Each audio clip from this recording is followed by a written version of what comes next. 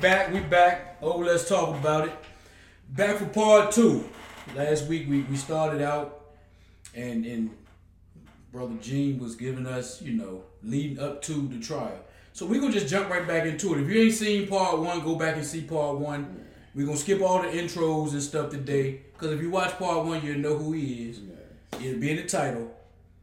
Let's pick back up at the trial when you're about to look at Danny's family. Okay, so like you said in part 1, after the lawyer told me like what type of time they was looking at giving me, they had already discussed. They came to me with the plea bargain for 3 years. Okay. Then they said the lawyer told me I was gonna do 50 years. I was gonna get 50 years, if I didn't take this plea bargain. So trial starts. We get to the trial and I'm sitting there. This trial felt different though.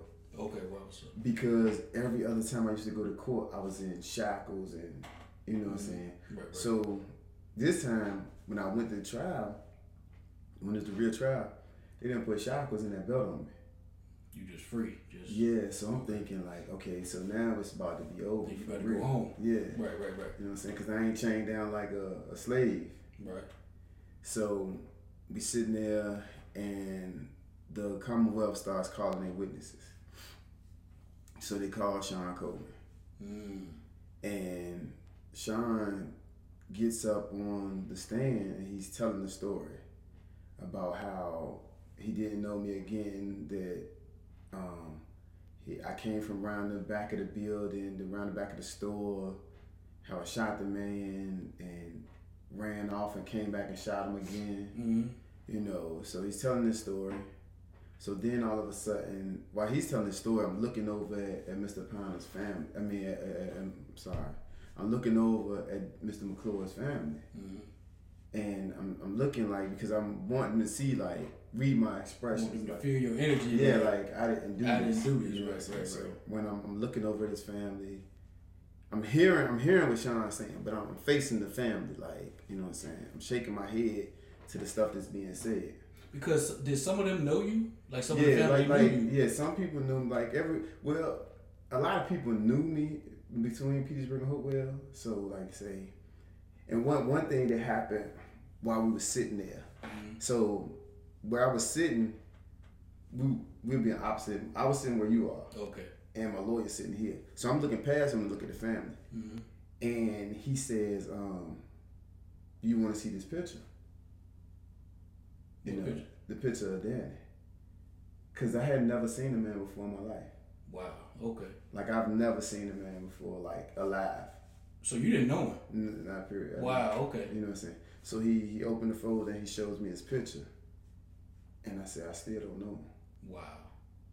That's crazy. I'm looking, I'm like, I still don't know him. So you on trial for a man you had never even seen before? Never met a day in my life. That's crazy, bro. So as that's going on, so then they called a second witness. After Sean gets off the stand, well, my lawyer, he cross-examined Sean, you know what I'm saying? He did what he could. He crossed him up with some stuff, you know what I'm saying?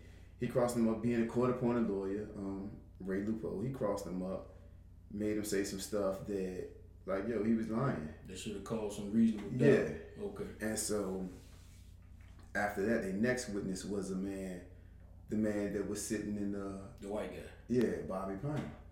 Okay. Yeah. So he's 50-something years old. He gets up on stand. So now he's a powerful witness because. And he's the one that claimed he was just checking his knowledge. Okay. So who does that? Yeah. So when they call him, he comes up, and he begins to tell his story, and he says that again that I had a bald head. But back then you said you had an afro. I had an afro. Okay. Wasn't growing facial hair yet. Just a little mustache. So. And you're still 17. You still a child, pretty much. Okay. Yeah. So you ain't got no full beard and all that. But he said that I had a bald head with a full beard. Okay. Keep going. So we're going through that, and I'm listening again. I'm like, this crazy. You know what I'm saying? Real quick, when you went to court, how was your hair? I had cut it off because I had, everybody tell us when we go to get court, that look, get clean cut and all of that. I know. I had cut it down. Still wasn't growing no facial hair. And we're going through the trial parts, and he's telling his story about how he looked up, heard the pop, told the police, everything. So I'm looking, I'm listening. So now it's time for my lawyer to cross-examine him. Mm-hmm. And some of the things him and Sean said, it just wasn't adding up. Right. And so when they talked about, they asked Mr. Piner, they asked him, did you pick his picture out of the lineup? Did you pick the person's picture that you said did this out of the photo lineup? Mm-hmm. He said yes. So they said, did you put any marks on the picture? He said, yes, I put an X on the picture. Okay. They pulled my picture out. No. It has no marks on it. So that right there wasn't enough for them to be like, well, I wasn't the one that he picked out in the lineup. It's no mark on this, there's no X on this picture. Yeah. It's not him. So they still kept pushing forward. Still kept pushing. One of the questions that they asked Sean was about the coat. Mm-hmm. Now, when they came to Norfolk and got me, they took a picture of me with a starter jacket on, with a Georgetown starter jacket. I remember you said that. So when they asked Sean, what did you see when he ran away? He said he had on a blue coat. So they showed Sean a picture of me that they took. So they asked him, what did he have on? So he said he had on a blue coat, mm-hmm. He had a hoodie on, the gun was up in his sleeve. Nobody sees the gun. Mr. Piner said he don't see the gun. Sean said he don't see the gun. So they said, did the jacket, you seen him run away? He said, yeah. He said, the jacket had anything on it? He said, nah. He said, did you see the gun? No, the gun was up in his sleeve. So they test your coat. They test the coat mm-hmm. for gunpowder residue. No gunpowder residue. If you have a gun up in the sleeve, it's gonna. It got to be something on it. Yeah, it's gonna. And like I said, the crazy part about it wasn't my jacket. So I was nervous about the jacket because you a trade, So I was nervous about the jacket, but the jacket because it could be somebody else's. It could have been something. Could have been anything. Okay. And so, like I said, and then they said the question. They said, did he have anything on? Was it? He said it was just blue, but around it had the lawyer pointed out that around the wrist it was blue and gray. Mm. Then he picked the jacket up and turned it around. Georgetown. Had a big Georgetown bulldog. You can't miss that bulldog. You can't miss that. That was the years of. Yeah, I back then, especially back then, that would have been around you and them. Yeah. Either way, you knew Georgetown. Yeah. Back then. So it was like all this stuff, man. I'm like, keep looking at his family because like this stuff is not adding up. And Sean cut his dreads. Okay. He comes in with the clean cut his dreads off. So they do recess to let my lawyer call our witnesses. Okay. So when they do a recess, but I get back, what I hear later on after the trial and everything, when Sean went out in the hallway, then his brother was there at the trial. Then his brother pushed up on him and says, where the guy that killed my brother, Sean? He was like, that's him in there. He was like, nah, that kid ain't killed my brother. He said, you lying. That kid ain't killed my brother, Sean. What Sean did was got away from where he was at, you know what I'm saying? So we come back, after the recess, start calling my witnesses. So first of all, my lawyers, being court appointed, they tricked me with not calling. I was in a house full of people at the time. Okay. At the time of the crime, I was in a house full of people. Right. I had witnesses. I had alibi witnesses. Because y'all walked down later. Yeah. Right. They didn't call none of my witnesses. Not the girls. They didn't call. The other guys. They didn't call. Yeah, they didn't call nobody that I said that I showed them. Like I was. There's no place, no way. Anybody knows about Hopewell and Petersburg. Where I was at is in an area called King's Court, where the family and everything was at. Okay. Where he got shot at was up there by, what's up there now? It used to be a Breeze Inn, but right there before you get to Fort Lee. Yeah. Where all the new hotels and all stuff. Yeah. That's where he got killed right there in broad daylight. Broad daylight. So they called witnesses. Now, Sean was standing next to Danny. Mm-hmm. Danny was standing next to Norris. Mm-hmm. Norris Hardy. Norris came to court to testify for me. Okay. My lawyer called him. Okay. Noah said he had never seen me before. You standing right next to the man. You hanging with the man. Noah said he never saw me before. Oh, that's crazy. So when Noah said he never saw me, you know what I'm saying, and everything, that's one of the things. Okay, well, how can two people standing right next to the man get killed? One saying it's this the person, the other one saying it's saying not. he never seen you before. Then it was a lady in the store. The way I found out about this lady, she was a cashier. The way I found out about her when I was in jail, her boyfriend got locked up. Her boyfriend says to me, he's like, Smoke. He's like, you ain't killed that man at the Breeze Inn. His girlfriend's name was Connie. He said Connie was working that day. She seen the guy. She saw the guy run. Wow. From after shooting, she saw him run around the side of the store. Wow. So I was like, I'm in jail. I'm like, yo. You think you good? I'm telling her, I'm like, look, can you please can you get her to give me her name and stuff? So I gave her name to the lawyer. So the lawyer called her. You know what I'm saying? So she was a witness, and she was like, Mr. Porter wasn't the one that I saw. Wow. Boom, bam. You know what I'm saying? He ain't the person that I saw do it. So now you got two witnesses for me, two witnesses against me. Right. You know what I'm saying? Split down the middle. You know what I'm saying? The thing about murder charges, what I learned out later was reasonable doubt. Reasonable doubt. Yep. You know what I'm saying? Like they said with OJ, if it don't fit, it must have quit. But they had plenty, even by that point already, they had plenty of reasonable doubt because stuff ain't adding up. Especially on the prosecution side. Yeah. That stuff not adding up at all. So the prosecution had another card, but they didn't expose it. Okay. The reason they didn't, because it would have worked in my favor. Okay. They had witnesses. Remember back when I first told you that when we were standing on the corner and Sean was telling a story, and he said who was out there. Yeah. He said Keisha and the Werman girls was, stuff. was out there. I remember you saying them too. I said Keisha and Werman is out there. They're gonna tell what they saw. Keisha and Werman ended up being Commonwealth witnesses, but they told the Commonwealth that he didn't do it, that I didn't do it. So how did they end up Commonwealth? There was the Commonwealth witness, but the Commonwealth, so the Commonwealth had a list of witnesses. Okay.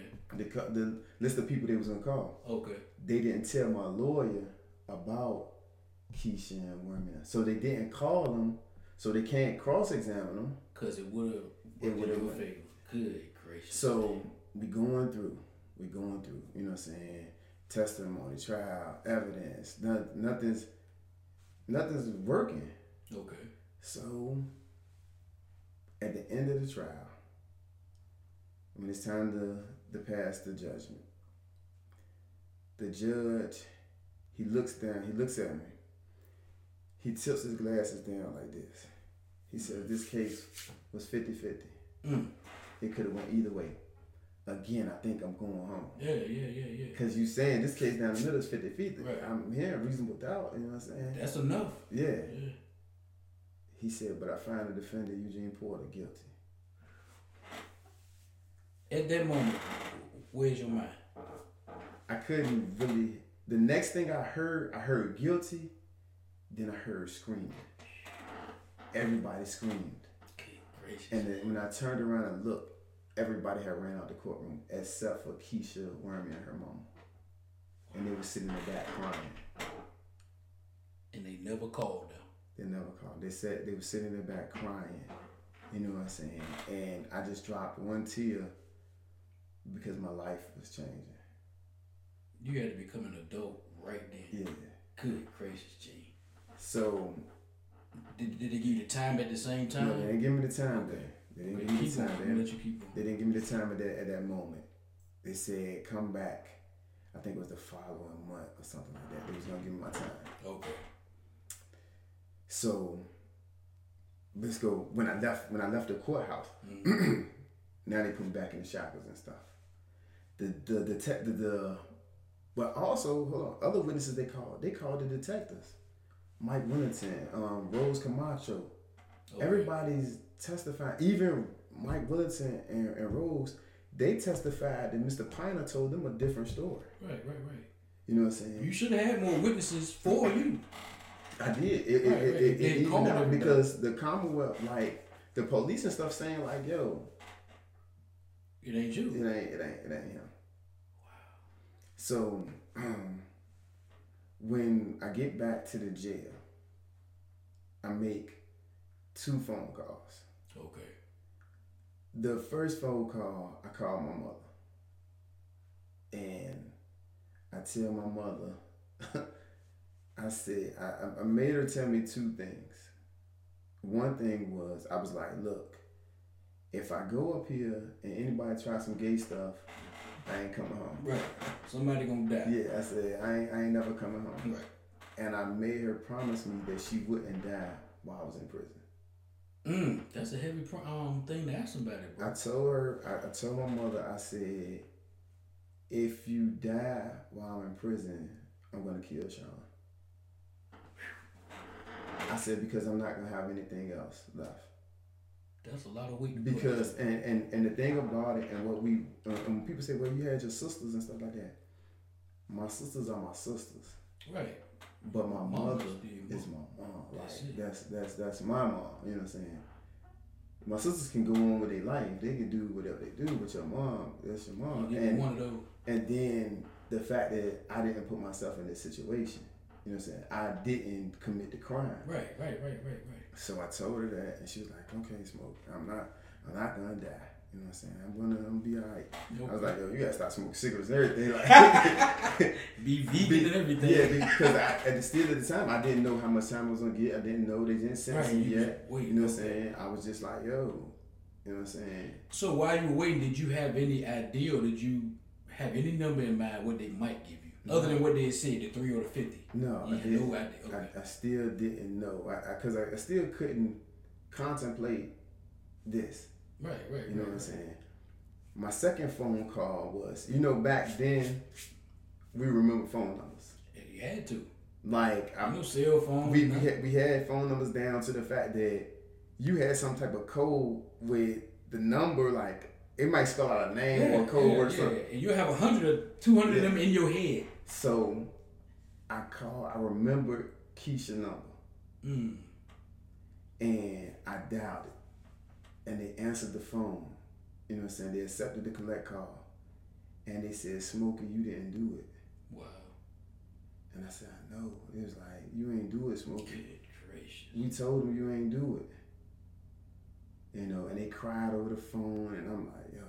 And now I'm in jail. You can't be crying. You know right. What I'm You gotta be, yeah.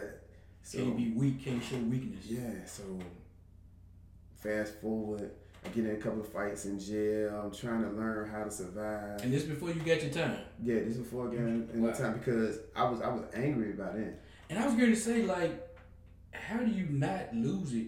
Like, I just cut somebody out the other day for them accusing me of something out here. Yeah. You about to go. Keep going. 2 things. One other thing that, may he rest in peace. Everybody know my street legend, my god brother Mook. You know what I'm saying?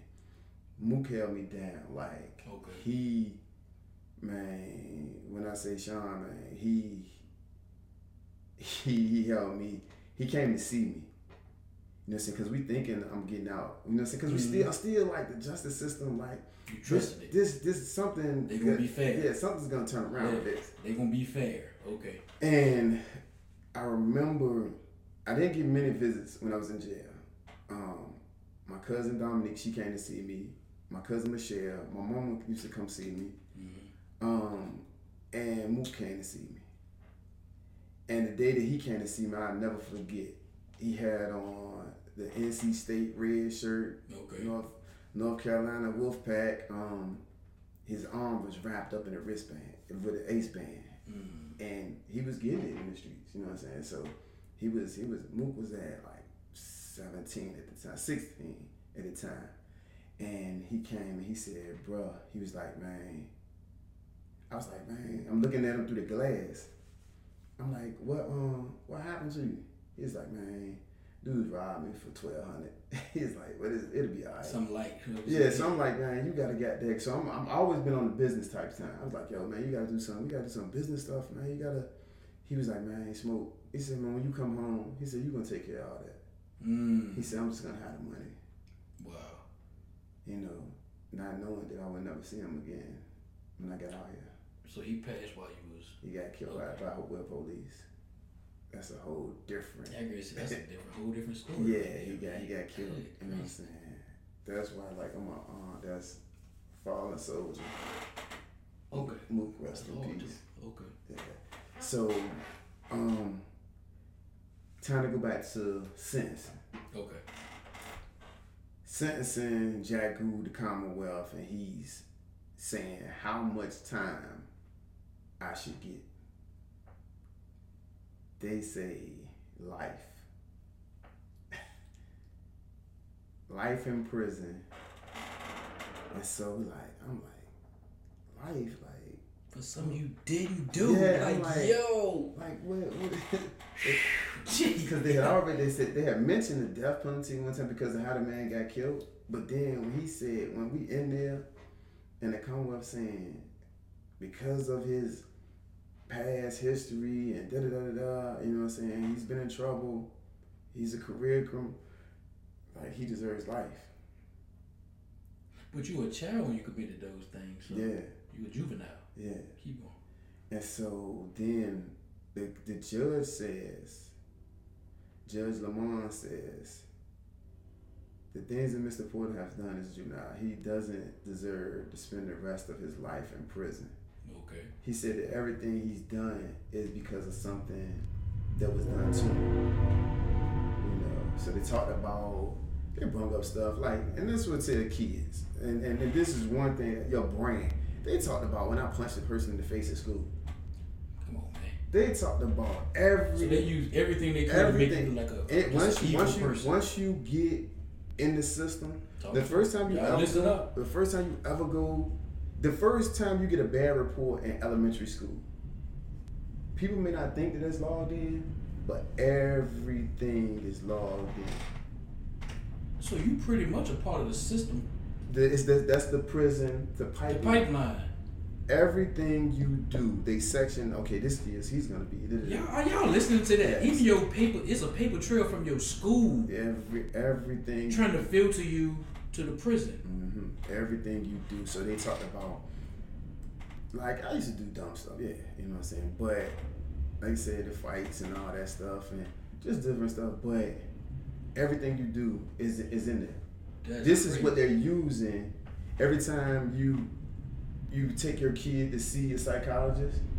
They got all of that. All that's in there to build up your pre-sentence report. My pre-sentence report. So they're justified with the time they give you. Yeah. Okay. My pre-sentence report says life. So they want you here while you're here, and they want your life after you're gone. Yeah. Good gracious. My pre-sentence report says life. I still have it. I still have my transcripts. I got a whole big folder full of stuff. It says life. So when the judge is saying, well, Mr. Porter has done some things, but nothing that he's done makes him deserve to spend the rest of his life in prison. Okay. He does deserve a second chance after all of this. So I'm like, second chance? First of all, I didn't get my first chance because I didn't do it. I didn't do it, right, yeah. Right. So when they say, the judge says, I'm giving him 50 years. The same 50 years that they already talked about. See, they already had a plan. Man. I was going to get the 50 years regardless. Regardless, Gene. That's the same setup. The same 50 years that the lawyer came and told me. Trying to make it like you had an option. If I don't take this plea bargain for 3 years, you're going to get 50 years. They already knew. Then they turned around and threw it back at you anyway. Gave me the 50 years with 25 suspended. And technically 25 is life, right? Well, yeah, and as far as the numbers go. Yeah. Well, because when you get a life sentence, you have to do at least 15. Back then, you had to do at least 15. Okay. But the way sentencing was at the time, it was different. So once I get to jail and I'm hearing numbers and computations, like, okay, on 25 years, I was supposed to do 5 years before I went up for parole, and I was supposed to mandatory in 12. Because break that down. You said it's the old law.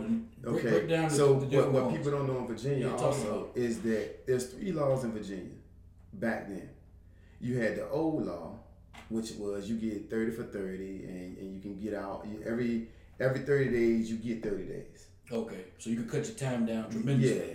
So then they came out with I think it was Douglas Wilder when he was the mayor. They was trying to get tough on crime, and he did the 2/3 law for violent offense. So you gotta do at least. So you have to do 2/3 of your time. Okay. You know what I'm saying? And it came out right in '93. So then in 1995 they came out with no parole. You know. Okay. So with no parole, if a person gets 20 years, they have to do 18. So they're making people disappear. But you was supposed to fall up under the old law, I was supposed to fall under 30. Right. Okay. Yeah. But when I get to jail, when I get my first time sheet, they give you this sheet and it tells you how much time you accumulate, good time, and all this stuff. Right. When I get to prison, I get it. But I still don't know. Like, I just know now I got 25 years. But dudes that's in jail with me who have been in prison, they was like, oh, Smoke, okay, yeah, you got 25. That ain't nothing. You okay? Boom, you gonna do 5 years. You go for parole. You gonna make parole. Da da da da. So I'm like, okay, I'm 17, turning 18. So it's 19, 20. Okay, I'll be decently in my early 20s yeah. when I come home. Mm-hmm. So still, they gave me a little bit of okay. I can do this. Right. Even though it ain't mine. Right. I can do 5. I can do 5. You know what I'm saying?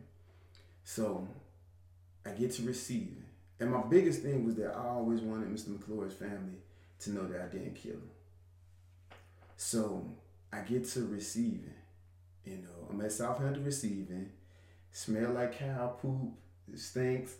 You in the cell. You meet people that you never met. Some of the guys that I was in receiving with, we still brothers now. Okay. You know what I'm saying? So I'm in receiving, and you in a 2-man cell. You know what I'm saying? Because you got to go to the juvenile prison. You got to go to Southampton, which was Gladiator School. They call it Gladiator School. Every time we didn't understand about the child bell when we was over at the receiving part. So every time the child bell go off, we like, what's that? It's somebody got killed over there. So you're nervous from day one. You know what I'm saying? You're nervous because every time you hear this bell, somebody gone. Yeah. So I get a job, my first job in prison, I get a job in the kitchen at receiving. Okay. And so sometimes dudes get on trustee status at receiving and they don't have to go to the prison. So with me thinking I only got 5 years, if I can do my 5 years in receiving, I'm good. Chilling, right. Yeah, because it ain't, there's a little bit of violence, a little bit of stuff, but it ain't it ain't prison. It ain't over there with that siren going off at. Yeah. Right. So I'm in the kitchen one day and I'm washing dishes. I got the dishwashing job. I'm in there washing dishes and this big guy, Doc, he come over to me. And he looking at me, I'm looking at him. He looking at me. I got my hands in this cleaning water. I'm like, this you know what I'm saying? You hear these stories like what's about to happen here? It's like, man, he's like, you smoke? I'm like, yeah. Who is you? He's like, I'm Doc. He said, man, I'm from Prince George. I was like, okay, what's up? You know what I'm saying? He was like, man, I know your cousins and all that. You from your area? Yeah. That's your spot. Okay. So he says, he's like, man, you're gonna be alright. He was like, I got a message from you from Bay. I was like, well, which we'll find out that this is Danny's girlfriend. Says that they know that you didn't kill Danny. Gosh almighty, man. You know what I'm saying? He says you're gonna be alright. You know what I'm saying? So here it is. First jump, like, okay, dang. So his family know I ain't do it. So that when I went back to the cell, they gave me a little bit of hope. Yeah, like, okay, well at least they know that I didn't. Well, a little relief because at least the family knows. Yeah, at least the family knows the one that did. I'm not the one that did. Okay, you know what I'm saying? So I'm trying to stay receiving. I remember the day they was about to put me on trustee status. The white guy, the supervisor, he's like, Porter, we're gonna put you in for trustee status. I was like, all right, so I'm happy. I gotta go nowhere. That same day, they said, Porter, B&B. So I'm trying to get to the kitchen because I'm like, yo, let me be, if I can go, he could talk and stop it. Mm-hmm. Couldn't stop it. I get across the street. They drive us across the street in the bus, load us up in the bus, drive us across the street to Southampton, the prison. When you get to prison, like these dudes, man, like this, the stuff you hear, the fresh meat, all this stuff, yeah, they be talking. They talk to you. Because that's prison. That's different from, and you help me out. You got jails, you got correctional facilities, but prison is different from a correctional facility. Yeah. Back then, at least back in the day. Back then it was way different. They babyfied now. Okay. Y'all families, and I understand you got loved ones in there, but they babyfied now. Okay, keep going. So when we get over there, we walk up the hill. To take us in the back way of Southampton, you got to walk up this hill. And when you're walking up the hill, one of the buildings, C1, is facing towards. So all the dudes, they looking out the window and they hollering, fresh meat. Oh yeah, them young like that. So at that time, I had started growing my hair back. You know what I'm saying? So I got these little twists in my hair. You know what I'm saying? I'm like 5. I think I'm like 5'6" by then. Weighing 134. Oh man. You know what I'm saying? Bitty fella. You was a little bitty fella, man. So crazy. I'm like, yo. So we walk in. We got to go to laundry first. So we walk into laundry. You know what I'm saying? We get down there. They give you these jeans with elastic in the back. Almost like maternity pants or something. Yeah. They give us our first 3 pair of jeans. They hand you your first 3 pair of jeans, your first 3 t-shirts, your boxers, your socks. You get everything new first. So then they give us all this, and we got to go to C3. C3 is it was the jail, it was the house, the shoe, and the top tier was where the new inmates come. Okay. So it was like receiving again. So I get there, and when I'm there, you know what I'm saying?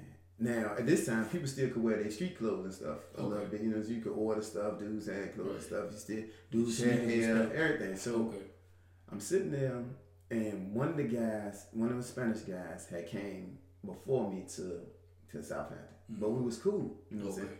So the first time in the streets, I seen a few homosexuals when I was, you know what I'm saying, out north. You know what I'm saying? But it was my first time really seeing, not knowing what it was, because it walked past my cell. He walked past my cell. And when he walked past, he had on a purple shirt and had long hair and had breasts. So I said, I called over at his name, Renacito, Tito. I said, Renacito. He's like, Holmes? I said, they got bonitas here? He said, no, Holmes. He said, no, Holmes. I was like, so I'm like, I'm in a co-ed. I'm thinking like, threw you off, right? Co-ed. Listen, this gonna be all right. You know what I'm saying? This ain't gonna be as bad as I thought. Right. Sitting there. So I'm like, okay. He said, no, but I know I just seen a woman. I ain't crazy. You know what I'm saying? Right. Still young, but I ain't crazy. So I'm like, I gotta wait on this dope, on this bitch. Because I gotta see. They gotta come back past it. They gotta come back past it. Because I hear some female voices out there. Because you can't see nothing. But I hear some female voices. So I say, so I'm standing on the gate. I'm looking. And dude come back. Now he coming and I can see his face. And I'm like, oh, snap. That's a nigga. That's, man. My stomach started hurting. Oh, man. Once you realize you know what I'm saying? Like, what is it now? Is this the temple? no, this ain't. Where am I at? Yeah. Right. So, my second experience was when dudes found out I was there too, you know what I'm saying? Because before you get to prison, your name goes before you get there. Okay. You know what I'm saying? People already know what you're locked up for and everything before you even get there. So people already knew. And in detention, when I was in detention, I had a little crew. We fought together. We ate together and everything. The guys that was with me, the youngest, they had already went to prison. One had, old dog had 63 years. And Lewis had life. You know, so as I'm there, but later on I found out. So my first experience was seeing somebody get stabbed. Okay.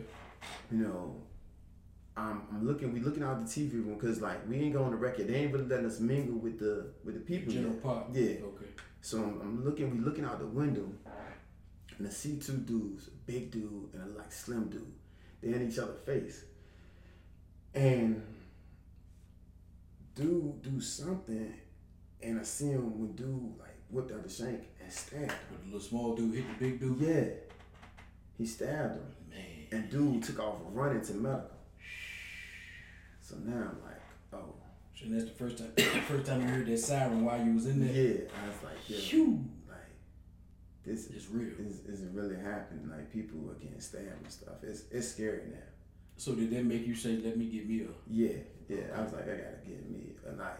You know what I'm saying? Because this is gonna be. If this is how it's gonna be, I'm gonna have to get me a knife. Come to find out, the two young guys that was with me, you know what I'm saying, came before me, they end up, I'm gonna be politically correct.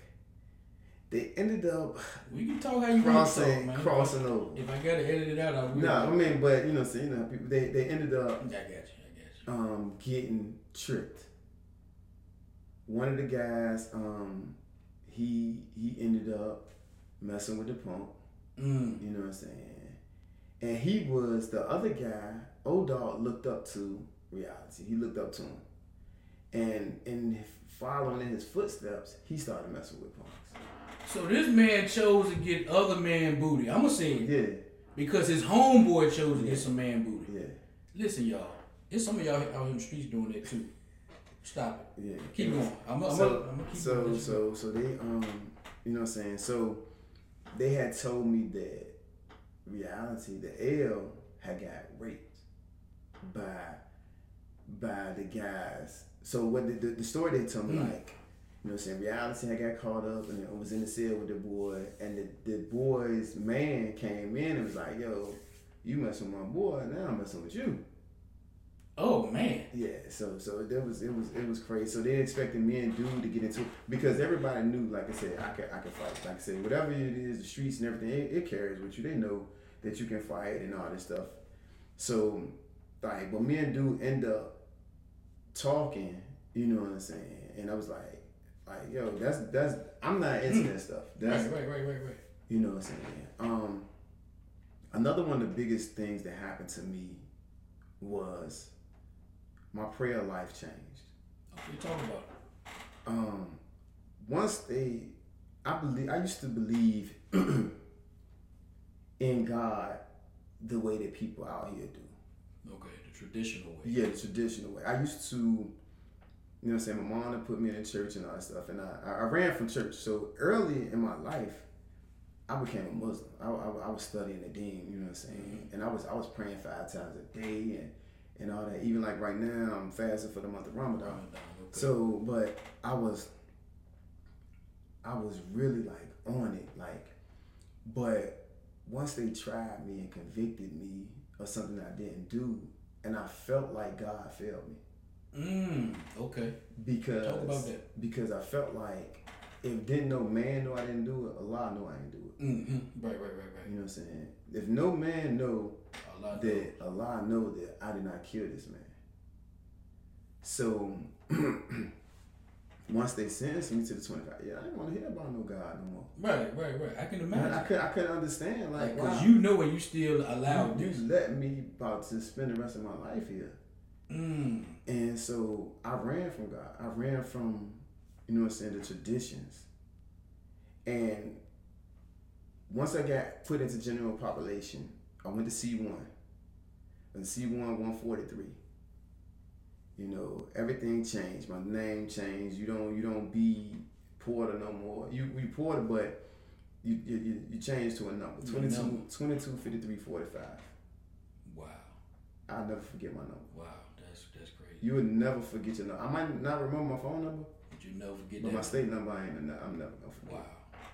Matter of fact, I got two of them now because they changed. They got so many people in prison at one time. They gave us another number. You a new number. They took away our old numbers and they gave me a new number 1170747. That's a crazy number to have to remember, man. Yeah. Wow. Okay. So I used to go in the TV room. Now the TV room was dangerous. Okay, talk about The TV room at 10 o'clock at Southampton and all the people. dope necklace too, man. Man, you mean to interrupt you? That's hard. Yeah. We talk. Go ahead. Keep going. With in the TV room and everybody that follows me, like a lot of people on the page, been in Southampton with me. They would tell you at 10 o'clock at night, don't go in the TV room.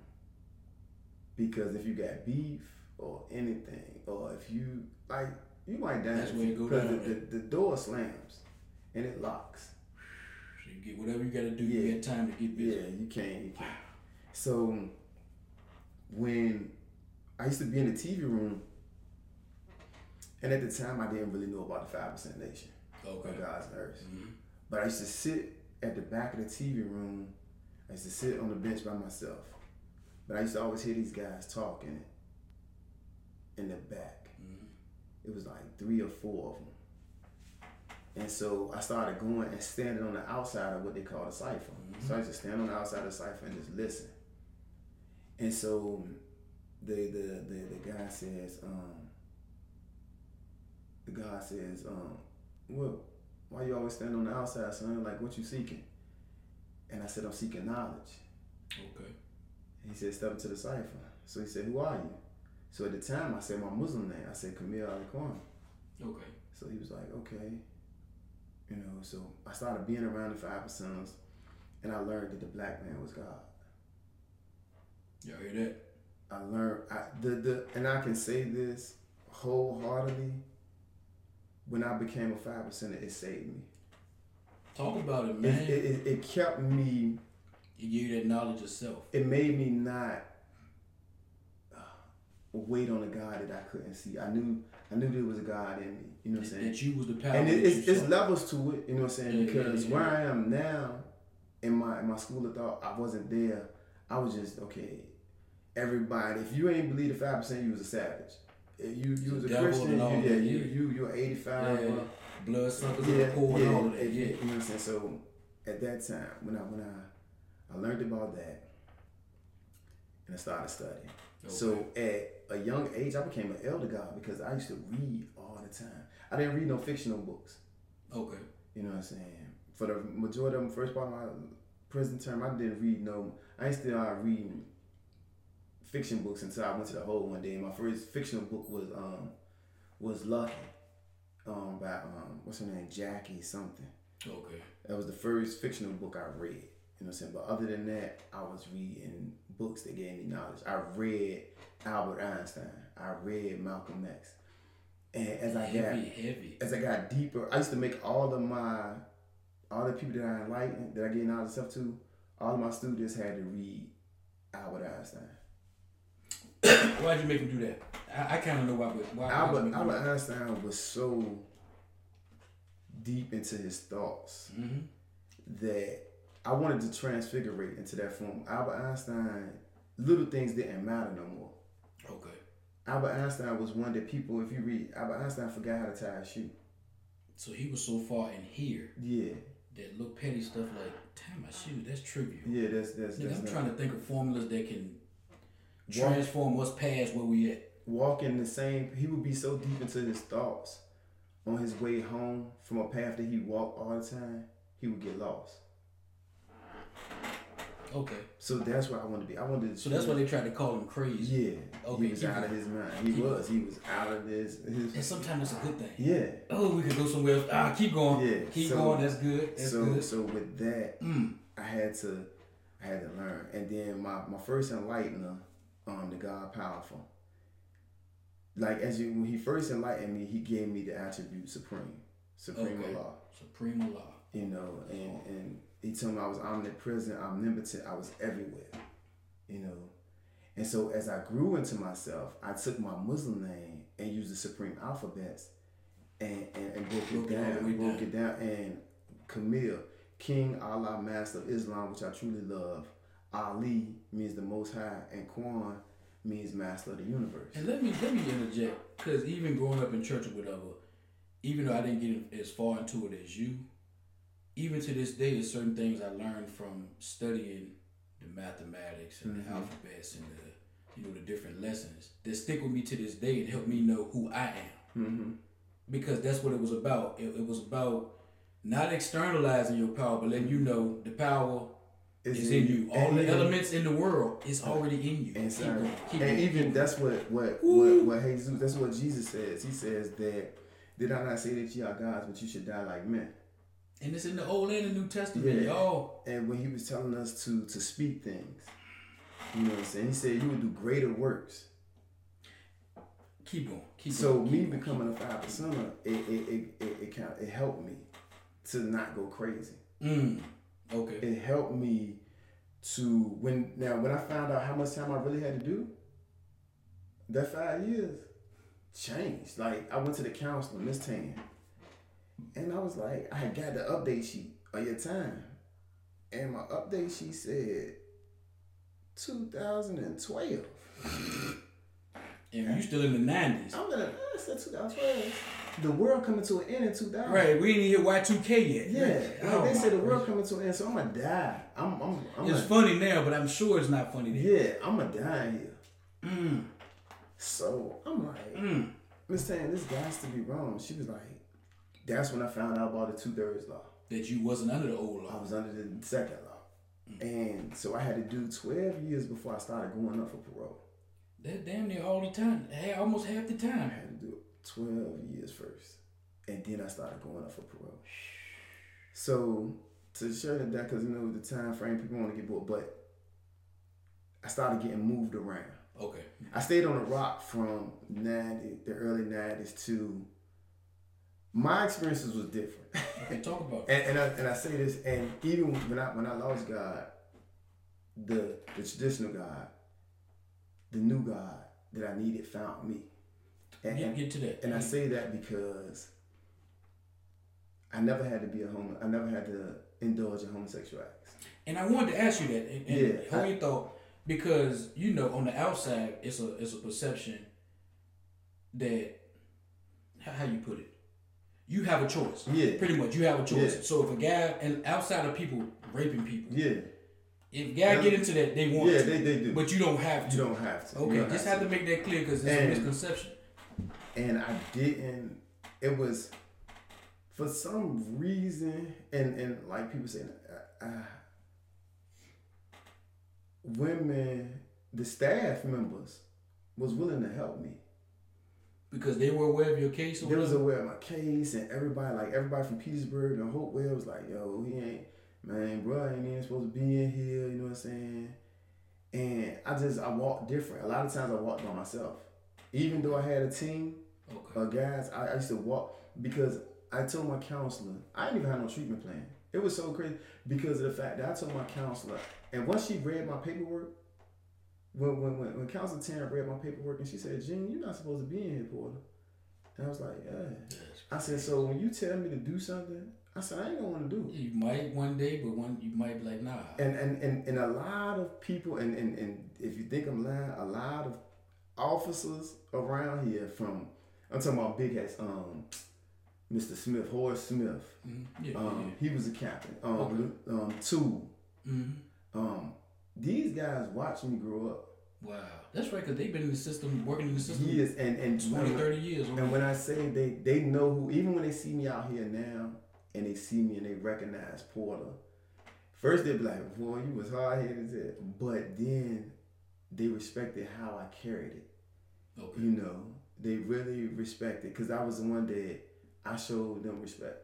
You know what I'm saying? Now, if they disrespected me, I was disrespectful. Right. But they saw me grow through childhood, and some of them became like fathers to me. Okay. You know what I'm saying? Some of the females became like mothers to me because I didn't even get to see some of my own family members for 10 years. You know, some of my family members wasn't coming to see me, wasn't visiting. You know, that's hard. So you know, some people didn't want to come to the prison. You know what I'm saying? So here it is, you sitting in here for something you ain't do, and you ain't getting no visits. You getting a few phone calls. Like a thing about Mook again. Mook made sure I had money on my books. He made sure that, you know what I'm saying, my godmom, Mama Shirley, that she answered my phone call, whether he was there or not. You know, 3-way jumping. Like I said, he died while I was there in 1999. He got killed by police. So my world shifted then, you know, as well. But at the same time, a lot of stuff happened for me in like the late in 1998, 99. Okay. 1998, I got my first officer. From a woman, you got the first piece. Okay, talk about it. She started. Because it happens. Y'all don't act like this some foreign. Too many people that got walked up out of these prisons for doing some things. Yeah, she showed interest in me. Okay. You know what I'm saying? And that helped me as far as my bid was concerned too. I'm sure it helped and it hurt. Because now the fact that I'm like, you know what I'm saying, you think you're in love. Just because, and a lot of it was talking more than anything. Yeah. You know what I'm saying? You think you're in love with somebody, and you thinking, because at the time, I think we was telling people, like, when we found out about a woman, if you tell an officer or a female, any somebody that you writing, that you got 18 months, they'll stick with you for about 18 months. They'll give you a good 18 months. Yeah. And then they'll dip. After 18 months, like, this nigga ain't coming home. Homeboy gonna be up in them guts. Yeah, keep going. They give 18 months, you know what I'm saying? So, like this lady, you know what I'm saying, her name was Kim. My homeboy said I was crazy about her. It's like, but you've been around dudes all the time. Look, you trying to... Yeah, somebody showed me some attention. And so that was experience for me, which led to me getting kicked off of Southampton. That's about hating or something? They found out it was me and a whole group of guys. Some of my guys is on my page too. Like we was called the Southampton Lovers. They came. We used to want to get off of Southampton because with a population of like maybe 500 to 1,000, I think it was like 500 inmates there. Okay. But it was the Rock, the same like death, love, everything was happening right there. And you would want to get off of there. Like, as you got into your bid, you want to get off of there. Because Southampton was before, like, Red Onion and stuff. Yeah. So that was, like, but Sussex, so that was similar to, like, maybe The Wall or something. Yeah. And it was hardcore. A lot of people from The Wall, a lot of fighting, a lot of territorial. We didn't have gangs, really. It was where you was from. Richmond, Petersburg. 757, D.C. And the part with guys from Petersburg and the Tri-Cities, we all sat together. Okay. Petersburg, when we sat together, you know, and it was so crazy that when something would go down, dudes would always like that Petersburg mob. You want them with you. Y'all that wild crew. Yeah, because they say all them niggas strong and they crazy and they'll fight. So they between us and Bad News. That's why a lot of my other guys is from down that way. Newport News. Okay. You know. And then you section off, you find out like this group of guys is like this. You know what I'm saying? Richmond guys is like this. Tidewater guys is like this. Portsmouth guys is like this. So you get a feel for who to hang around and not hang around. Okay. And so when I got transferred, the day they came again, they came out with a list. I was in an honor pod by then. Okay. And they came and it was like all these dudes was getting transferred. And my youngin, Slim, he home now. Slim came to me. First, I was upstairs. He was like, man, dude's getting transferred. I said, like, yeah. So Slim, the first time I went down there and looked on the list, my name wasn't on there. Okay. Slim came, he said, bro, they got your name on the list to get transferred. I said, man, my name ain't on there. I just came from down there. He said, your name on there. I go back down there. My name on there. Okay. It was so terrible how they transferred us. Usually they take you to Powhatan, and then they get on a bus to go where you're going. Okay. They did a swap. they took us straight from Southampton to Greensville. Good gracious, man. They said that the warden said by 1 o'clock he wanted us off his compound. He hated you. Get them niggas out of here. Yeah, they took me straight to Greensville. Good gracious. And that was a different experience because that place huge too. Yeah. Greenville, a city by itself. Yeah. For real. And then at that time they had dudes from out of state there, and you know, with the Lawton was there. Okay, like you said, I heard these stories. Yeah, okay, so it was different. You know what I'm saying? Because they had to stay together. I heard it was raw back then. Yeah, man. so it was a different experience going there. You know what I'm saying? And then seeing how big the sales was. Like I can go from Southampton where you can barely sit up on the top bunk. In Greenville, you got a little, compared to that, you got some space. You can stand up on the top bunk. Do a little circle. You might fall off. Yeah. Okay. So it was different. One of the things I can say also, like people say like with me, a lot of people like, you don't wear prison, you can't tell that you did 18 years. I never let. I can say to the once I found out the God in me, I never let prison do me. I really did the prison. And as you say that, I think we met like, it was around maybe November-ish 2013. And I remember saying that to you, that, because we met in the gym on Main Street. And you know, talking, small talk, whatever, then the conversation started to get deeper. You started telling me some of your story. And I remember telling you like, gee, you don't seem like a guy that been to prison. You can kind of tell guys, whether it's their build, whether it's their walk, whether it's their mentality. You can kind of tell when guys have done, especially if they've done a lot of time. Gene, you don't wear none of that. And I couldn't because I knew I wasn't supposed to be there. You know? Okay. And like we skip those like because of time, but like when your appeals keep getting denied. And how many of those do you get? I got my first appeal denied. And these lawyers and all that stuff. If you're doing wrong stuff, study the law. Study the law because you need to know the rules. But my first appeal got denied. My lawyer told me, "Oh, it's gonna be all right. We're gonna file a Hague." You know, he didn't put some information on the Hague about the witnesses and all that. And the first thing I ever learned about law was Strickland versus Washington. And what's that case? It's a two-prong. You can't argue a lawyer's defense. So what they were saying was my lawyer not calling my witnesses, even though it would have helped me, that was his defense. That was his choice to do that. Yeah, and I couldn't argue that. Then on my Hague, we did the Hague, and again, it was the fact that they left stuff off. And they saying that we should have put that on first appeal. By that time I had got a paid lawyer because I told my mom I didn't want no more white people on my case. I went and got a black lawyer, Reginald Bartlett. How did that work out?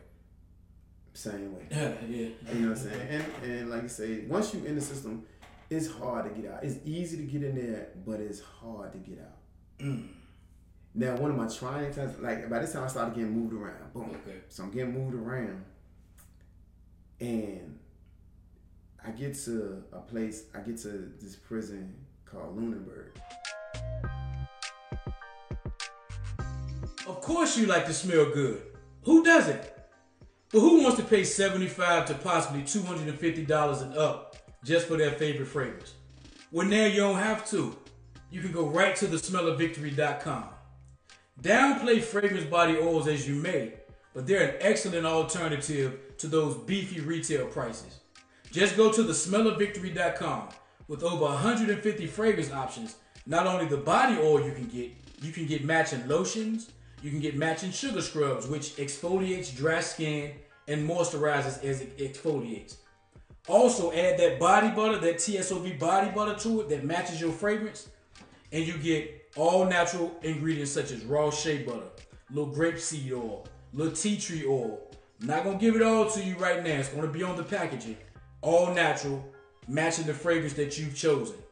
TheSmellOfVictory.com. Save 10% on your first order when you subscribe to the site. So go right there now. What is it? TheSmellOfVictory.com. Peace. Okay. I'm at Lunenburg. You know what I'm saying? It's going good as a dormitory. what I'm saying? Most times they say when you get to the dormitory, you're getting close to going home. I'm in the dormitory. And again, like you say, when you come to prison, everybody knows, you know what I'm saying? They always tell you, like, man, your homeboy here.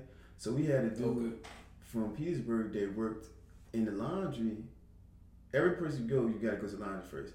So the dude that worked in laundry, it was found out, wait, he was like, yo, when he came, I think we went to lunch, and he said, yo, Smoke, he said, man, there's a dude up here from Hopewell. I was like, yeah. I said, well, there's only two types of people from Hopewell. I said, either one of my little cousins or the nigga that lied on me. Uh-oh. It was him? It was Sean. Oh, man. So I'm walking, we going to lunch. By that time, they bringing him up with his stuff. Now, so he just getting there. He just getting there. Okay. For another case. But he don't know what I look like anymore. I'll never forget his face, but he didn't know what I looked like. So you could have walked right up on him. It's been 8 years. Okay, keep going. So I'm walking down the boulevard with the guys, and I look, and I'm like, nah, it can't be. He pushing his cart with the officer. Oh man. I'm like, yo. So I go to child, I come back, I'm sitting by the washing machine. And I'm sitting by the washing machine, and my homeboy Rock, he come. Then they know Sean too. He from Hawaii, Sean Rock. He say, I'm sitting there and I got tears in my eyes. And he said, man, Smoke, what's up, man? You can be all right? I said, I gotta kill him. You get it. And he was like, what you mean, Smoke? He's like, man, you can't do that, bro. I said, man, God and the devil can't exist on the same planet. Good gracious, Gene. He was like, it gotta be a better way, Smoke, man. He's like, man, how am I explain that to your mom, to your family? You know what I'm saying? Either one of y'all family. I said, man, he put me here. Mm-hmm. Good gracious, bro. I was like, he can't stay here with me. So then my everybody know that he there. So like, okay, you know what I'm saying? Well, man, they trying to talk me, and I was waiting on the appeal. Mm-hmm. I was waiting on the appeal at the time. So they like, yo, man, Smoke, man, you waiting on your appeal, you gonna get out, da-da-da-da-da. If you do something, you ain't never going home. So I'm contemplating, I'm thinking, I'm contemplating. That's tough to have to sit there and struggle with yourself. So we used to go to A Child. He used to be in B Child. I had a homeboy from up Charlottesville. Mm-hmm. He was with me. I said, look, I said, yo, I need to go in B on Diner Hall, bro. I said, my guy, I said, dude up here. So everybody already knew about his name, knew everything, you know what I'm saying? Because they had been, most of the guys had been around me all the time. So he's like, man, I'll go with you, Smoke. I was like, all right, you know what I'm saying? So we go in B, and we go in A Child, B Child. We go in the child hall, and he's sitting at the table. And we pull up and sit down. And so we sit at the table, and I got a knife in my pocket. And I'm like, yo, I was like, man, look. I said, what you gonna do, man? She's like, man, Smoke, man, I know you ain't do it, man. I just be in trouble, man. It just was, I said, look. I said, well, you gonna help me get out? He's like, yeah, man, I'll help you, man. Whatever we gotta do, man. He's like, I said, all right, so you gonna talk to my lawyer? I said, all I need, by this time I started studying the law. Mm-hmm. I said, all I need you to do is tell my lawyer that I ain't do it. I said, we're gonna go to court. I said, you could plead the fifth after I get a new trial. You could plead the fifth. I said, but I need you to go. At least get me to that point. Yeah, give me. Say what you need to say to get me to that new trial. Give me a trial. Man, I got you, man. Just tell the lawyer, da-da-da-da. So I'm like, all right. So me and Scrap, we leave out the jump. I'm like, okay, yeah. I'm refreshed because like, damn, here go my chance about to come again for me to get out of here. Mm-hmm. So my mom and my middle sister, Tamika, they came to see me. And I'm telling them, I'm like, yo, Sean up here. So they was like, my sister says one of the most powerful things to me that she ever said. And that by that time she had my first niece. Mm-hmm. And I was like, he gonna tell the lawyer and stuff I ain't do it. And my sister says, Smokey, he lied on you. Don't let him lie to you. So I'm like, but I'm still like, okay, you know what I'm saying? Yo. I'm like, good. I hear her, Oh, but I'm like, this nigga, he ain't gonna lie now, you know what I'm saying? So I called a lawyer. My lawyer never came to see the nigga. Never came to see him.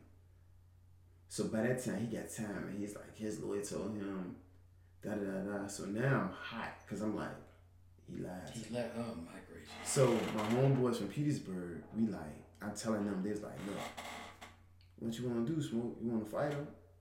Nah, he telling them, now he started lying to me, he ain't lying on me and stuff. I sent the paperwork over to his dorm. And that paperwork tell it all. He was in dorm 1. Okay. I sent the paperwork over there. I was in 3 dorm. I sent the paperwork over there to him. They was like, so I told the guys over there, I said, he can't have nothing while he here. They took his TV. They took all that nigga snitched. That nigga lied on you. It wasn't even the fact that he was a snitch. It's the fact that he lied and got you in here. You know what I'm saying? So I'm going through, you know what I'm saying? Because now I'm thinking about how I'm going to get this dude. Mm-hmm. You know what I'm saying? How am I going to get him? So I tell my homeboys, I said, look, they're like, man, you can fight him, Smoke, we'll stomp him out, da-da-da-da. I said, no, I don't want to fight. I said, anybody can win the fight. Yeah, you got to go. I said, he needs, you know what I'm saying? I said, so this is what I need you to do. And so when I said, all I want you to do is pick an argument with him on the boulevard. Give you a reason. I said, when you pick an argument with him on the boulevard, I'm going to come like I'm going to break it up. But when I break it up, I said, I'm telling you what I'm going to do. I'm going to hit him with the ice pick. I said, when I pull out, he ain't going to know what hit him. He going to clutch it. You know what I'm saying? It's going to be too late. I said, then I'm going to walk off and goddamn dump the jump. So he's like, man, Smoke, man, bruh.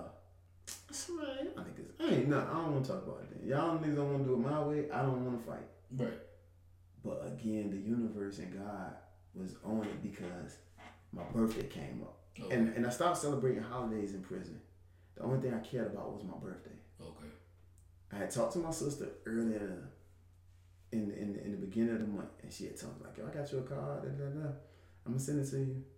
I'm waiting and wait. My birthday come. I don't get the card. I think my birthday came on Friday. Mm-hmm. I don't get the card. So I'm like, okay. Monday come, mail call. I don't get the card. At the time, I'm taking college classes and stuff. So I'm sitting out there. I'm sitting in the foyer part, and the officer, he said something to me. And I'm mad about the dude being here, and I can't get to him. I'm mad about my sister ain't sent my birthday card. Mm-hmm. I snap on the officer. Catch a threatening body harm. Oh, man. But when I threatened him, okay. When I threatened him, I think I still went to school. I used to catch a lot of my charges was on officers. And so when I called it, when they came in and locked me up, you know what I'm saying? So they locked me up, I'm in the hole. And they found out that Sean up there. And when I tell you everybody knew I was innocent, the warden came to me. It was time for me to go for my hearing to get out of the hole. And the warden is like, Mr. Porter, I want to let you out the hole. He said, but Mr. Coleman is here.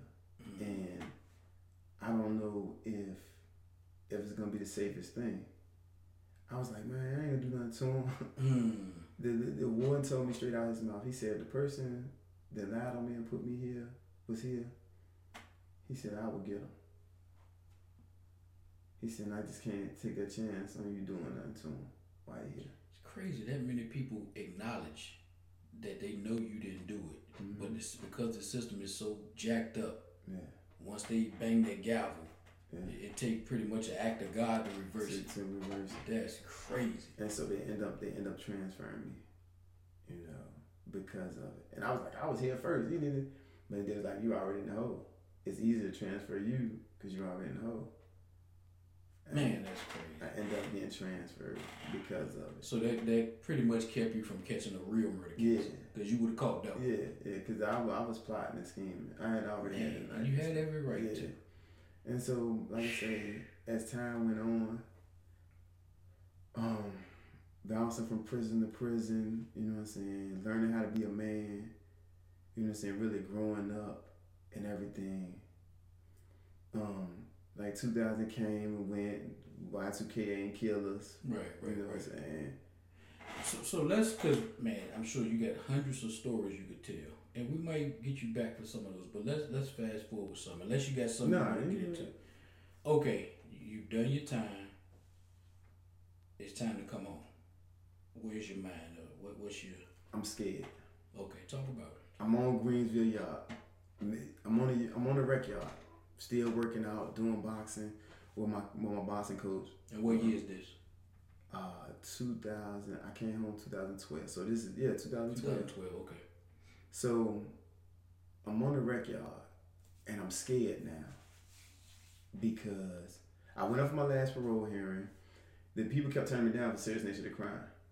I went up the last time. I told myself I wasn't gonna go up for the last time, but at the time I was dating my ex-wife, and I was like, I'm gonna go up this one more time. Maybe I can get out before her birthday and stuff. Okay. Cause I used to go up every August. So I go up. The people turn me down, and I'm like, I got a few months left. Yeah. I got this August. I come home. I'm going home anyway. Right. You know what I'm saying? So I'm like, all right. I gotta get out. Y'all gotta let me go anyway. Right. So we walk in the rec yard. And this was one of the lessons that I keep with me out of all the boxing lessons he taught me, Mr. Wilson, was we're walking and he seen something was wrong. He said, "What's wrong, bro?" I said, "I'm about to go home, Mr. Wilson." I said, "But I'm scared." He said, "Why are you scared?" I said, "Because they're going to call me a murderer." He said, "What's your name?" I said, "Listen, you know my name. You've been coaching me for years now. You know my name." Okay. I said, "Smoke." He said, "Nah." He said, what's your name? What's your real name?" I said, "Eugene Porter." He said, "So if I call you Jeff, you gonna answer to it?" Okay. I said, "Nah." He said, "It ain't about what they call you, it's about what you answer to." Especially in that case, that's powerful. And when he gave me that, it was like, okay. Like took a weight up off. Yeah. Okay. They might call me a murderer. I know I ain't do it. But you don't have to acknowledge it. Even me coming to this town where I'm not from. You know what I'm saying? Coming to Emporia, I always knew I was coming to Emporia because every officer I ever saw was from Emporia. You know what I'm saying? So I knew it was coming here. But even then, like I say, back in the early 90s, I still had wrong intentions for coming here. Okay. Because the fact that I knew Emporia was slow, was back. You know what I'm saying? Nothing against it, but it's just the way that the town is. What it is. Yeah. It's slow. It's behind a lot of things. Yeah. So, but my thing was, I always wanted my own business. Okay. So what I had said was back then, early, before I met my ex-wife, before all that, I was like, boom, I'm gonna go to Emporia. I'm gonna date a lady from Emporia. I'm gonna go to Emporia. I'm gonna open a bootleg spot. I'm gonna get a run, cause they don't kick up the bootleg spot for about a year, 6 months. Cause that's what I was used to knowing about bootleg spot. When I failed, bootleg spot was a job. You gonna get your money in. So I said, I'm gonna give me $10,000. I'm gonna start me a barbershop. Okay. You know what I'm saying? I'm gonna open a business. You know what I'm saying? Then one of the business I used to want to do when I later on before it was with the boxing stuff. You know what I'm saying? And it was so crazy how the universe worked. Let me tell you this before we go. I knew it was coming to Emporia. Okay. Months before I came home, somehow a newspaper came. And the newspaper had a building, in the classified, it had a building for sale. Okay. And the building, I think the building was like $50,000. It was a white building on Halifax Street. No, it used to be the lawyer office. It was a right white, beside the cab stand. No, it was on right there where I'm at. What's Sean Temple at? Where that field at. Oh, okay. So you saw it. Okay, come on, keep on. It was a building right there. Something before they something. Might have been. Probably. All that stuff right there. It was a building was for sale for $50,000. Okay. And I told Mr. Wilson, I was like, yo, I said, man, I can get out here dealing with boxing. I said, we can do the boxing program, the inside out program. I said, dudes be coming home if they've been in here sparring and practice and stuff. I said, so they won't, because when you come out here, you got an F on you, got that felony on you. Everybody's not gonna give you a job stuff. But as a sparring partner, if you're good, you can make some money. Okay. You know what I'm saying? I said, so boom, I can have the place where the guys they live on the top, and we had a gym on the bottom. So you're really working with boxing, right. You know what I'm saying? I said we could do that. I was like, man. So I seen the building, and that was like it was the fruition of it. It was what.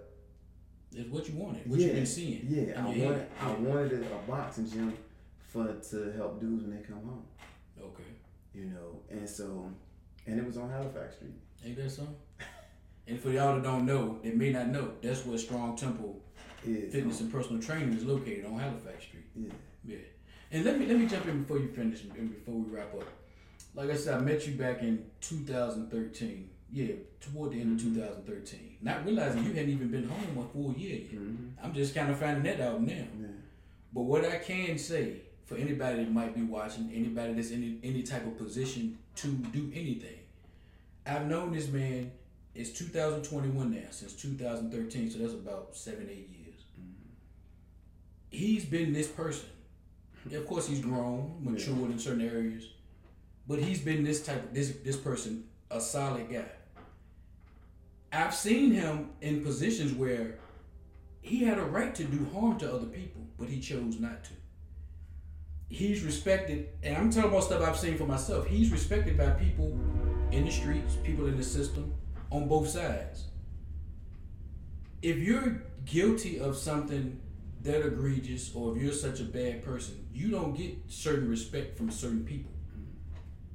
Certain people in the streets are not going to respect that. Like I said, I've seen you in situations, and we talked about stuff I won't repeat, but people that have come at you with stuff, and as a man, just on some man stuff, you had a right to go slap the taste out of their mouth. Yeah. But it's the father and you didn't be humble. You know what I'm saying? In the whole thing, like nothing that I have, even like with Strong Temple, and nothing I have, I didn't ask for. The universe gave it to me. Right. I spoke some things into existence. You know what I'm saying? Just like I told you about your angels, I knew about my angels. But it's the part, man, that like my whole life was taken. I'm not supposed to be here.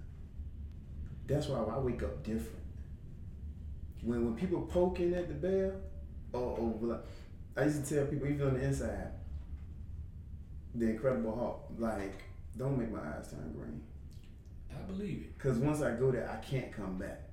You know what I'm saying? It's hard to come back, so you have to think for other people.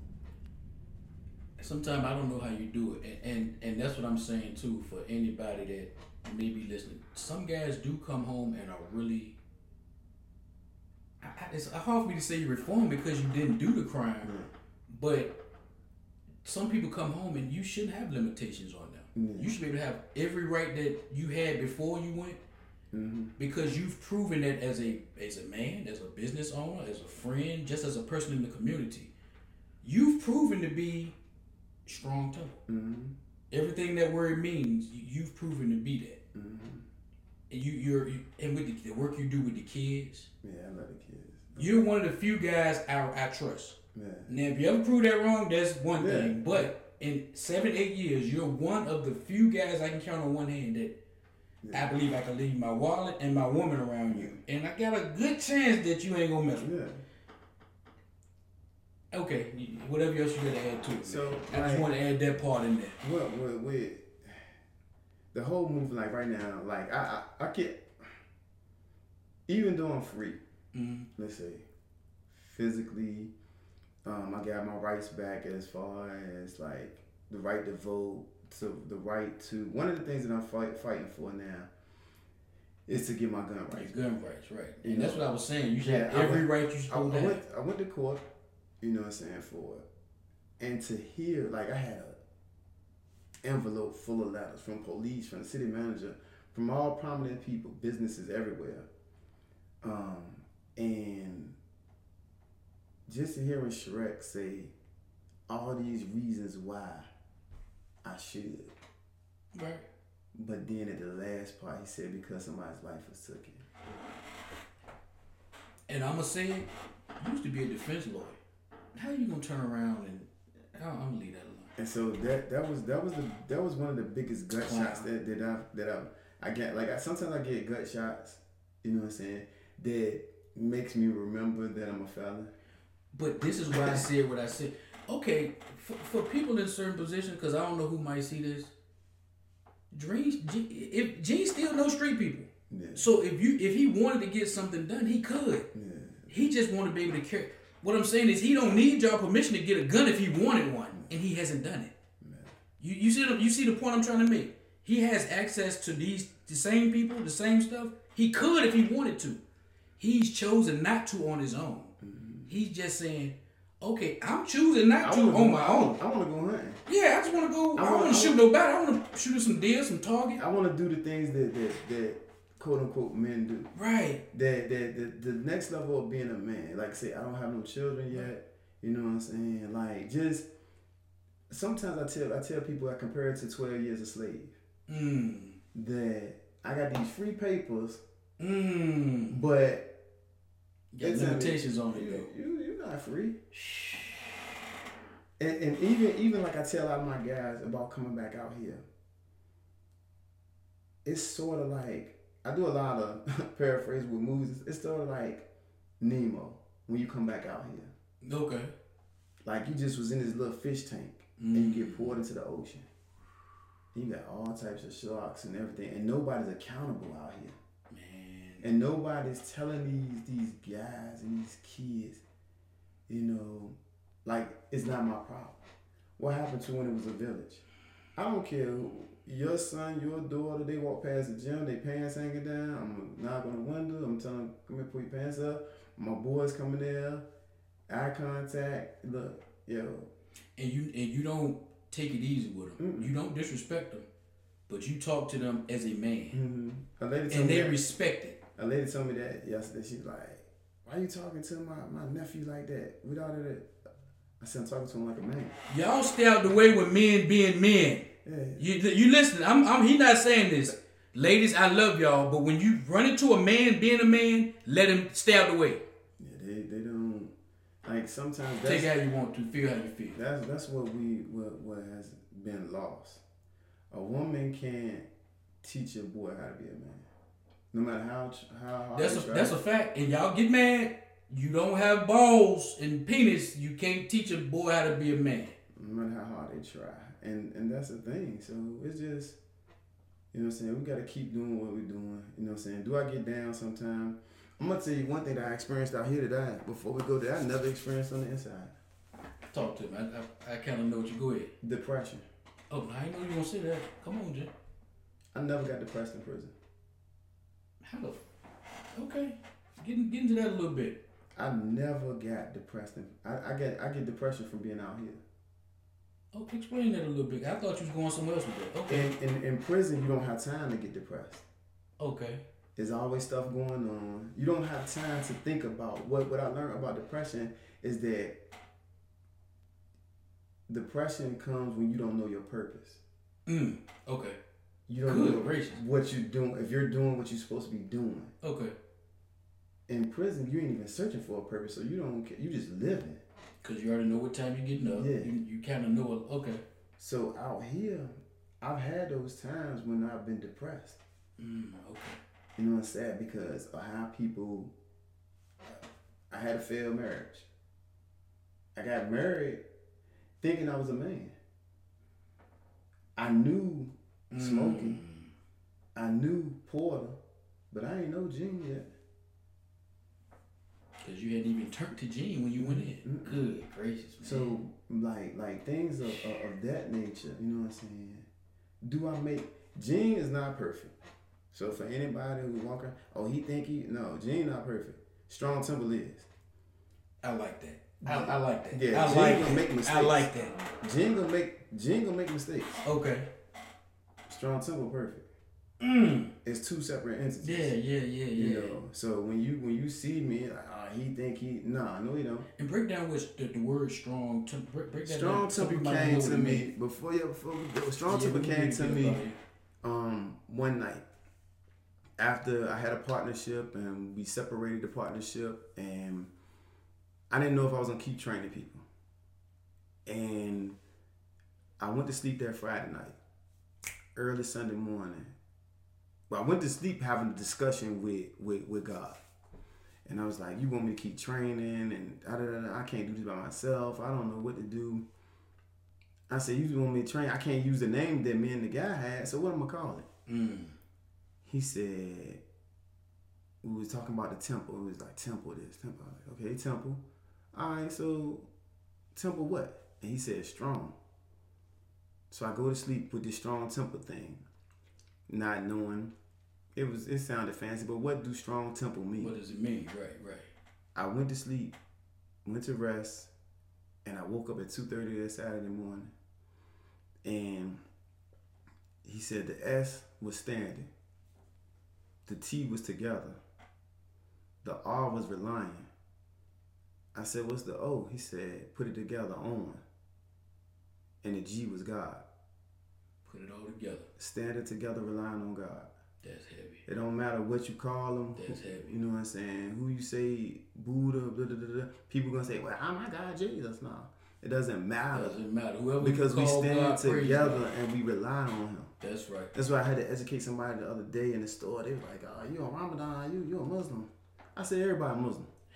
Man. It's like, what you mean everybody Muslim? Muslim means one who submits to the will of Allah. The will of Allah, man. If you submit to God and you doing what his will is for you, you're a Muslim. But because our minds have been put in the box to say, okay, you have to be a Christian, you have to be, not realizing being a Muslim in Islam is more of a way of life. Mm-hmm. It's not even really meant to be a religion. We could get into that a whole other, because I'm not Muslim, but it's good to be well versed in more than just your religion. Yeah. Let me get y'all, and we're gonna get up out of here. When you're born free. You get told whatever religion your parents follow, you get told you're that. Whatever football team. Whatever football team, basketball, whatever. You get told these things, but you're born free. Mm-hmm. Which means you're born with free will.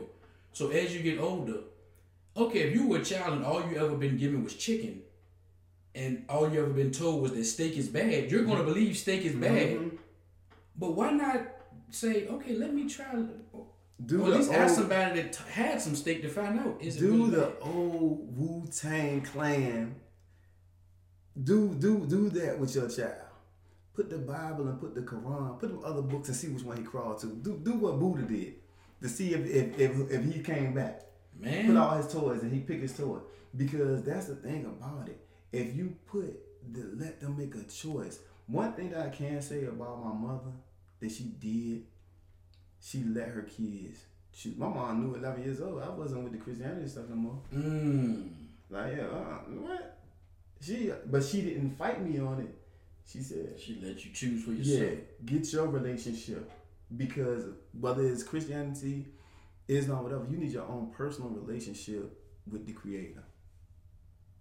Stop going with pastor such and such say, what Big Mama say, because everything that they say, because I can give one piece before we go. Go ahead, man. Jeremiah 10:3. Come on with it. Because all y'all got Christmas trees in your house and say you're Christians. Jeremiah 10:3 say, don't go into the woods, cut down the trees, decorate with silver and gold, and nail it to the floor. It's right there in the book that y'all love. But you do it. But we the hypocrites. We the crazy. Come on, Gene. We could do a whole nother podcast just on this stuff, but we gonna chill. I thank you for letting me get part of my story out. Like say, and if we gotta come back and do some more, we can do it. If y'all want to hear more about what happened in prison, like some of the stuff, to some of the stories, some of the stuff I ain't gonna get to y'all because we got some secrets in there. We got still got a code, but and I wouldn't even dare ask you to share some if you want to know or how to deal with a man when he comes home from prison, how to deal with your loved ones while they're in prison. I got guys right now who I got a guy right now, my partner, who lost his mom while he was in prison. And I have to be there to answer his phone call. Because I was the last one when he was talking to his mother, and she was sick and he didn't know. But she told me. Man. You know what I'm saying? So after she passed, and I had to tell him to get his act together because he had went into depression and that because he lost his mom. I was like, yo, bro, this is what your mom said. So it's just different things and just being men in general and what we need in this community for these boys and these girls, you know. And I don't want no handout. I want a hand up. That's right. You got, because for real, to be honest, everything in Strong Temple is owned by the members of Strong Temple. Man, that's. I love Strong Temple. Ain't nobody give me no grants. Even days where I might just go in and don't work out, I just go and sit in there and chop it up with Gene. We build it. I ain't got to lift not one weight. We builders, and the Masons got the G. We builders, and you don't even know. We build on everything. Yep. And it's all types of people that come to Strong Temple. White, black, Spanish. All of them.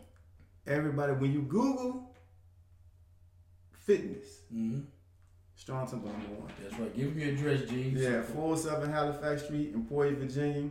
We do personal training. We do life skill training. Hey, I'm a life mentorship, youth mentorship, boxing, everything.